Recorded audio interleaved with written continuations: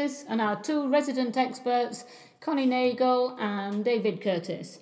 So when I got the production notes for today, we were going to be talking about warm and cool, and I wasn't sure what that meant. Warm and cool food, like salads versus hamburgers. And then I was told, no, it is to do with painting. So I guess we talked about warm and cool colours. So I'm going to start off with a quote by Francis Bacon that says, "All colours will agree in the dark." Now, I'm then going to pass this over straight to Connie and David to give their expectations as artists. They have just come in from painting all day. I filled them full of caffeine and chocolate cookies, so hopefully they're good to go. So, take it away, Connie. Warm and cool colours. All right. So, thank you, Judy. Oh, you're welcome.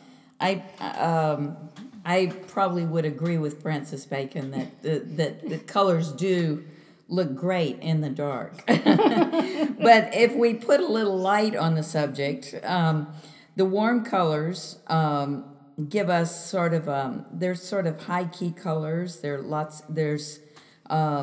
brightness, gaiety to them. Some of the cool colors sort of bring us into something of a heaviness, sometimes somber. One of the things that I was going to mention is that color is a universal language. Instantly appeals to people, whether they're connoisseurs of art or not. I think that we can all say that color has an emotional appeal. Yeah, very much. And so warm colors, such as red on the lips, will have a tremendous emotional effect.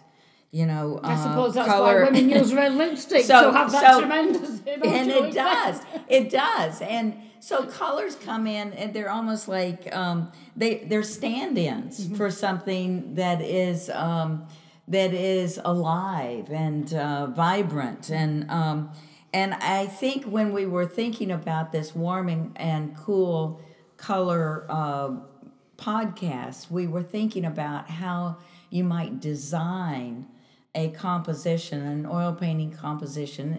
In particular, our emphasis is on outdoor painting, and design that with warm and cool context, so that you be looking at what you have been painting and try to create a rhythm and a harmony of warm and cool colors. Yeah. Okay, well, speaking of vibrant and alive, let's go straight over to Dave and see how you've done. You've been painting all day. You got a nice piece there. Were you thinking of warm and cool colours? Do you actively think about this when you're painting? Yes, we actively think about whether your painting is going to be a warm painting or a cool painting. And I think you can be surprised when you're outdoors that you look at everything and all the greens of summer and the blue, bright blue sky here today. So it'd be very easy to get into this, just a cool painting that would be very harmonious colors of greens and blues, and just be nice to take a good nap. I'm going to say green and blue just puts so me to sleep. I think there's also a way of making a subtlety with these warm colors. So I knew it was dominating blues and greens, but I knew also too I had to warm my painting up. So I tried to find subtle ways of, nature's the inspiration, so there was a little red, just a little bit of red in the sky. Maybe I tipped that scale just a little bit, made it a little more red than I really observed. Same with the grasses. The grasses were, it's sort of a cool green. But I sort of tried to get the sun to hit on it a little bit and make it a little warmer, just to nudge all the colors a little bit. And I think I ended up with a warm painting because of that. Yeah. I think the whole idea behind warm and cool would be very similar to, I think Connie mentioned, it also has to do with turning the form.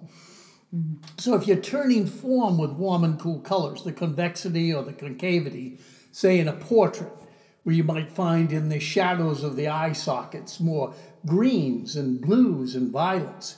And in the cheeks and in the nose, maybe more rosy colors, reds and oranges and yellows, to create that feeling of convexity and concavity, something dipping in and something rising to the surface. And the same principle can be used, I think, out of doors in a landscape.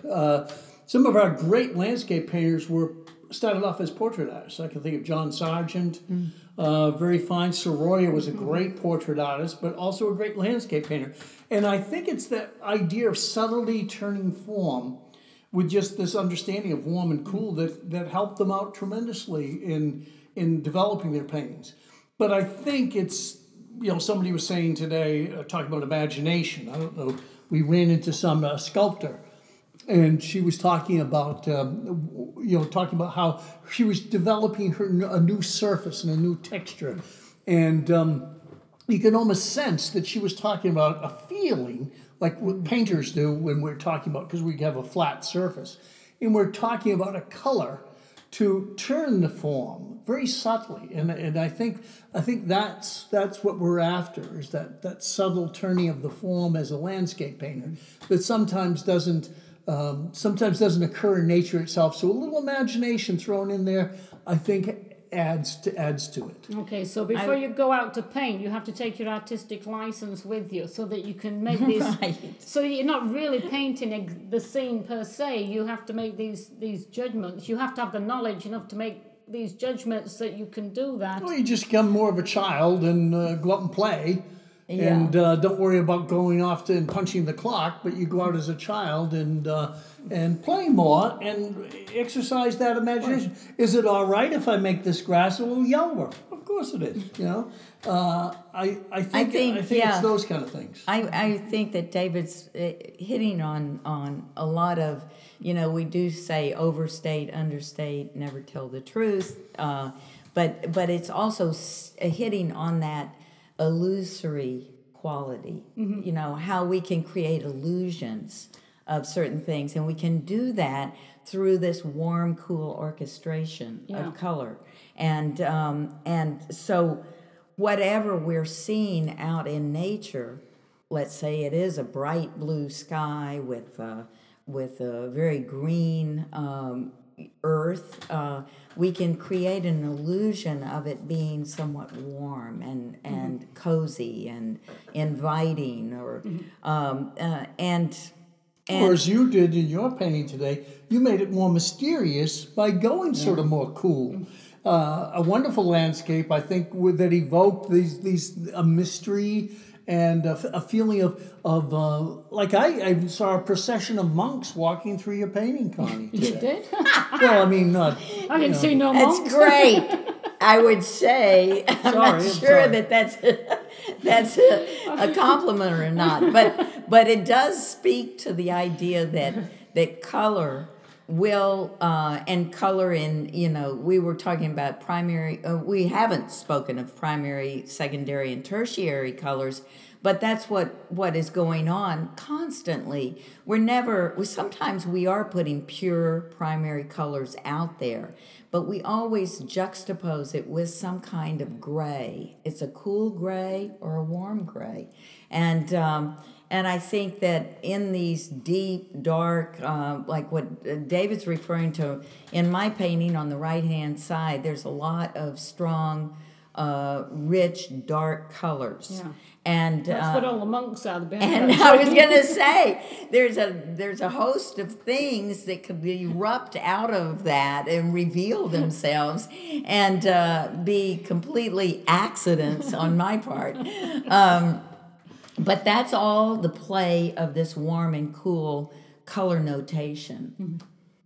Yeah, so when you're going out and you're doing your painting, can a painting be both warm and cool? I mean, obviously you have to have, if the sun's out, you have these warmer stretches of landscape, and maybe you've got some shadowy bits, but can you tip it too much one way or the other?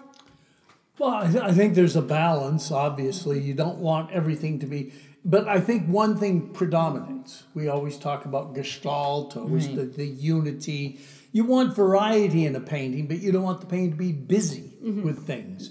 So you need variety, but you need the unity. Yeah. Unity always wins out. If it's too simple, as a design and a composition, I think that will speak out and say, I'm too, you add a little variety to me.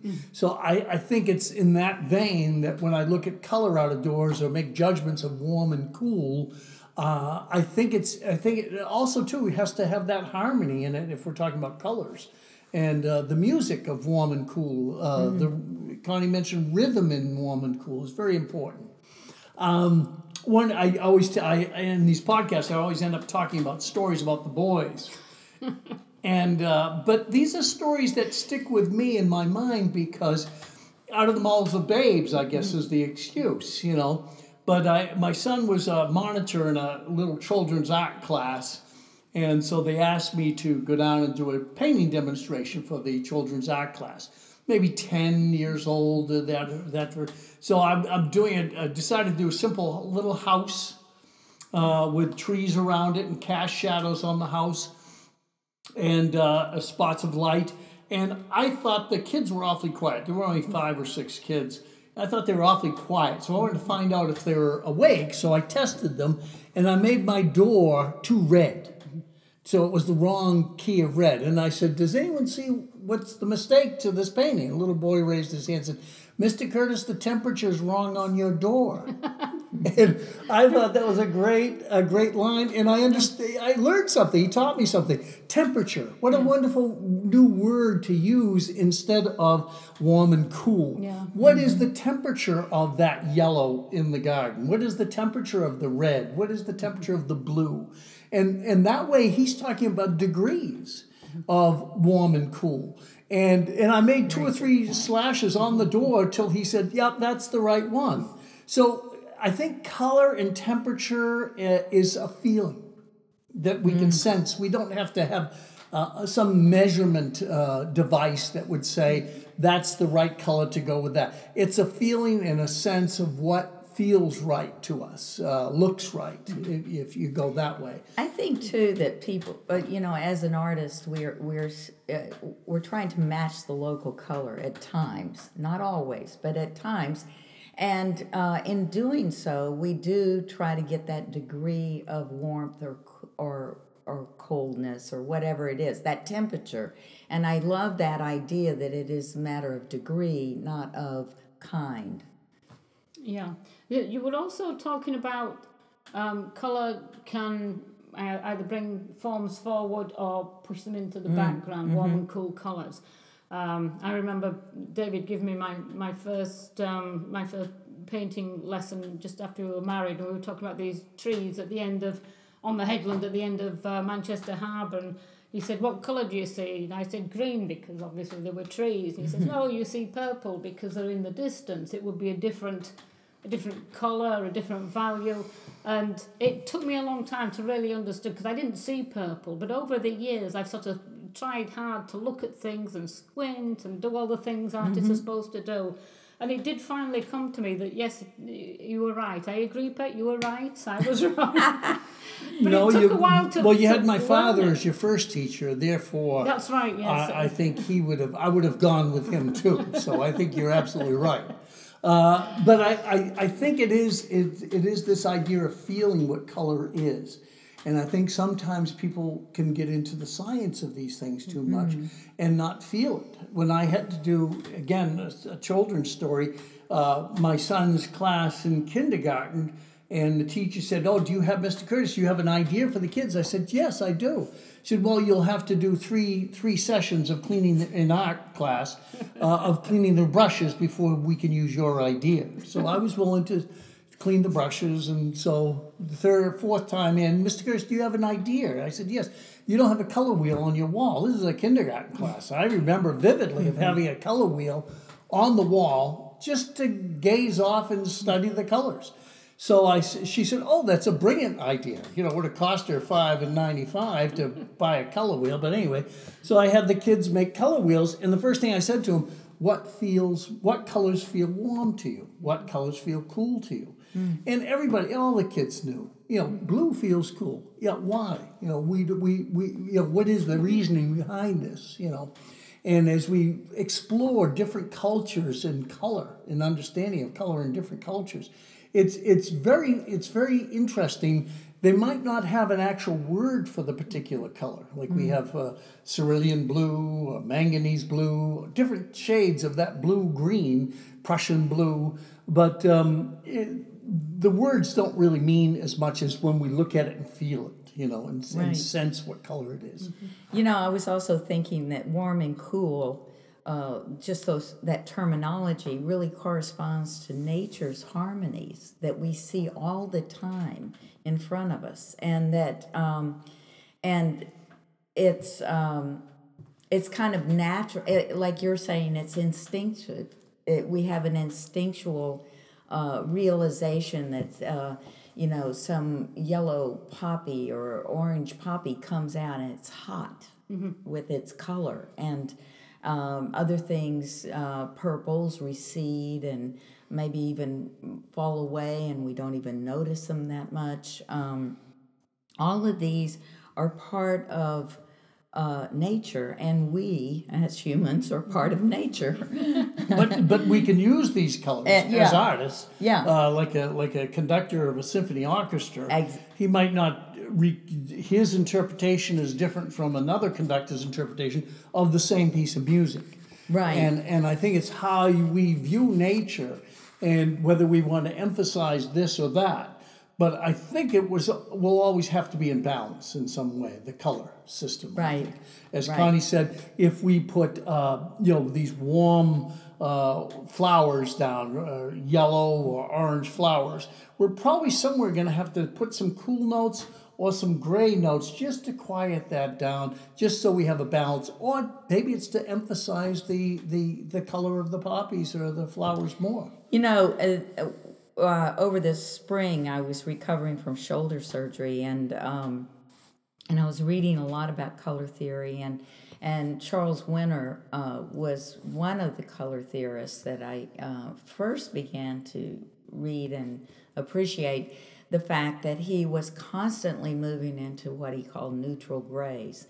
And these neutral grays, as we've said before, can lean toward a coolness, a green, or a blue, or they can move toward a hot neutral gray. And all of this was to, as artists, we need to realize that it's a tool for us to create. If we're finding that our whole painting is in discord and it's too extreme, it has too many colors that are too vivid, bright, you might put a swash of one of these kind of gray blue into it, and you'll notice that the piece starts coming into harmony. So I really think that it's a skill, it's a tool that we can utilize. As you said, the color solved the problem of the painting. Yeah, exactly. Yeah, and it had nothing to do with the drawing ability of the person. It has more to do with how the colors are matched or in relationship with one another on the canvas. Yeah. I was thinking about, you're talking about certain warm and cool colours and how they can give you the concept of space or distance. And it put me in mind of some of the Harold Rothenberg paintings that were in the show earlier this year at the Cape Ann Museum. And he seemed to turn everything around so that you would have this bright red, orangey yellow sky, and then you would have a cooler foreground. And it struck me as just odd the way he was looking at it. When I first looked at some of Harold's paintings, they weren't a traditional kind of approach to painting at all, but I did get to appreciate his use of colour and how he was presenting the idea that he wanted to get across. And I just thought it was so interesting. One of my favourite ones was called Orange Sky, for good reason. And this sky was so strong, and yet it didn't actually overpower the painting because everything else seemed to be in relation. The foreground was cooler and the background was warmer. It was unusual. But so an artist can use colour. They don't have to see it. You've got to know what colour does, I suppose, before you can start experimenting with doing things. But after that, that's true. You can try different things, or do you have to? I suppose if you're painting out of doors, you're out there for a reason to represent what you see. Partly, but I think it's as you pointed out, we have artistic licenses. We're allowed to make changes. Do you have to pass an exam for that? No, you just have to be careful of the police. No. You don't want the police follow when you're asking to pull over, and then you have to show them the license, so they won't quite understand what an artistic license is versus a driver's license. But the two artists we talked about, Connie mentioned Charles Winter, you mentioned Harold Rotenberg, who are both, I believe, Harold Rotenberg experimented a lot with understanding of color in order to shift things or move things, or I'm talking about form and that same relationship of the idea of something being close to me and something in the distance. So the theory being, a student would say to me, David, warm in the foreground, cool in the distance. I said, that's what they call a rule of thumb. And any carpenter that you would hire, wouldn't want them to measure anything with their thumb. You'd want them to use a ruler, And in the same way here, and I would say to them something like a sunset doesn't obey that rule. It's warm in the distance and cool in the front. It reverses. So nature really becomes the teacher for us as painters, and what the sunlight does to emphasize color. But color is one of those things that even if it's an overcast day and you were, say, painting flowers, even on an overcast day, those flowers can be brilliant. You could paint them bright and brilliant. But I think color, too, and I sort of wanted Connie to address this, was it can create mood. Certain combinations of colors can create moods and feelings that can be communicated to others. Yeah. I think so. I was also struck, I was thinking about Cézanne, because Cézanne, when he was painting, he's kind of noted to be the father of modern painting and, coming up with all these theories. Well, some of his work was strictly around moving or turning the form with color. And creating a mood in his painting through that color combination. And I'm struck too by the Impressionists, the French Impressionists, especially when they would do, they started putting those strong greens in a portrait, of the face, and in the colors that they were putting in apparently were at first considered garish and harsh and all this, but then people suddenly they started seeing how much emotion was coming from their paintings, and people began to appreciate and actually crave that kind of depiction or interpretation of the portrait, as opposed to just a straight out traditional portrait. Yeah, well, as you say, that color theory seemed to be prevalent from the 1900s to 1950s. I think you said once before that there were so many color theories right around that time. Yeah. And we also see the shift from academia and sort of the gray and the somber grays to accentuate the flesh tones of figures such as Gérôme or Bouguereau. And I think that the Impressionists found that the color was another way of communicating form. And I still, to this day, feel that that's just been lightly touched upon. Just as some of the French academic painters were echoing some of the great Renaissance masters in what they were doing and how they were doing it with multiple figure compositions and things. I think just as the French Impressionists started in 1900, and we're only 100 years from there, I think we are just scratching the surface of what color can also do in a painting. I think you're also tapping in on the other unknown, and that is the relationship of color to music. And that we don't really have a clear idea of what that one-to-one, if there is a one-to-one correspondence between color and music. And I'm reminded, David and I went down to the Delaware Art Museum, and we were taken into the archives to see Charles Allen Winter's work that wasn't currently up, and one of the pieces had to do with him painting an orchestra. So he had the whole orchestration with all the horns and the violins on this side and the clarinets and everything, and they were all done in these different color notes. And now we don't really have a full understanding, just as David was saying, that's probably that big, boom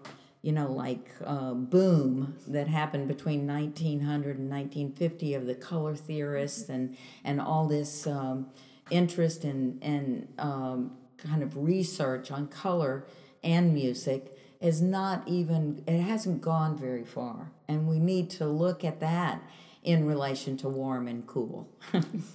And I think, just to follow up, I think that when we talk about warm and cool, and we bounced right into the color theory, I think it's just a better way of understanding what a color is to sense it and feel it, rather than just to know it.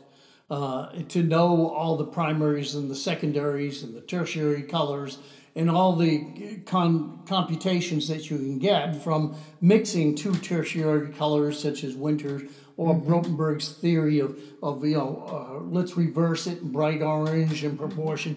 I think it's just a great way of viewing color as just that idea of sensation, or that color reacts to us a certain way. And I'm sure, I think we mentioned the easiest way of understanding this is just by saying that color feels warm, that color feels cool. So therefore warm seems to do this and cool seems to do that. And then painters would change all that and say, well, the proportion of all this warm to a little bit of cool might change the whole idea too. And I think when if I have a beginning student and they look out and they say, well, the tree trunk is brown, I said, well, you're an artist now. It's not just being a lay person identifying the tree trunk. What kind of brown is it? And I'll point out the three trees could be simultaneously all juxtaposed with each other. And I'll say, look at that. Every tree trunk there might have the same value, but each one has a different color. So, and 9 times out of 10, it's funny, if there's 3 trees, there'll be a red one, a yellow one, and a blue one. So I don't know how much projection there is involved in this. Right. I was, the other thing when I was talking about the music in relation to color, I'm still struck by the fact that as artists, visual artists and oil painters, that many times when you go into the how-to books on how to paint and they never do get too close. They talk about composition, but they usually have formulas for composition. And when you go into music, you think about the compositional ways that they can put together all sorts of tones and come up with a musical score.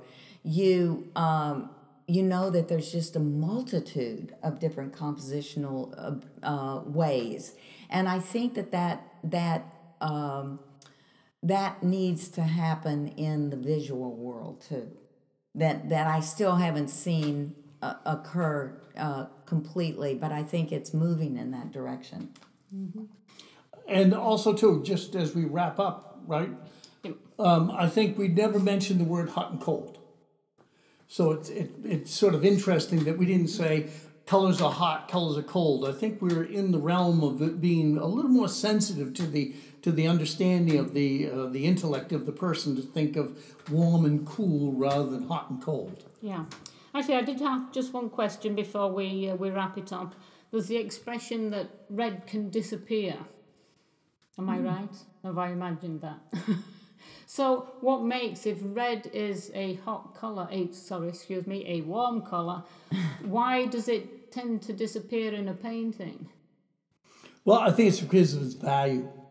9 times out of 10, yellow, just right out of the tube of paint, or yellow by its own nature, seems to be lighter in value than red. Yeah. So a lot of people will judge if I had I was always comparing 2 Mercedes-Benz convertibles, right? One red, one yellow, right? And you were to say, what do you see first, the red one or the yellow one? It's a great question to ask. I don't think there's a right or wrong answer because I think color is individual. Some people are adverse to red.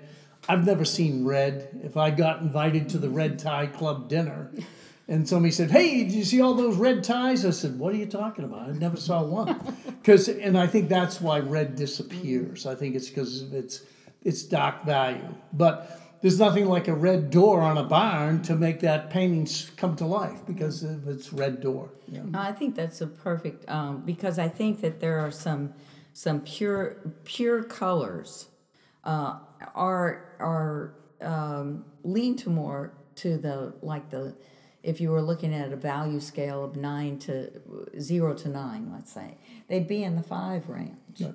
You know, they wouldn't be up there in a high note, except for the yellow and white and white. Yeah, yellow of all the prismatic colors, I think is the dominant color but I don't think it has much. What is that? The psychology of yellow to be not strong. Maybe are we enveloped in yellow and don't even see it? Is that the idea, or is it like I said? When somebody says he saw red because he was so angry? You know, like the bull who sees the red flag and charges after that red.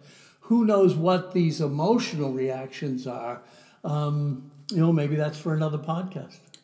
Good thinking. Well, thank you very much, Connie and David. I'm glad you were able to spare a bit of time after your long day out painting. So as we wrap this up, I have one parting thought from Robert Brault, who says, on the 6th day, God created the artist, realizing, no doubt, that he had far from exhausted the uses of colour. And on that note, we'll say goodbye and have a great week, and we'll see you next Monday. Thanks. Bye now. So that was a good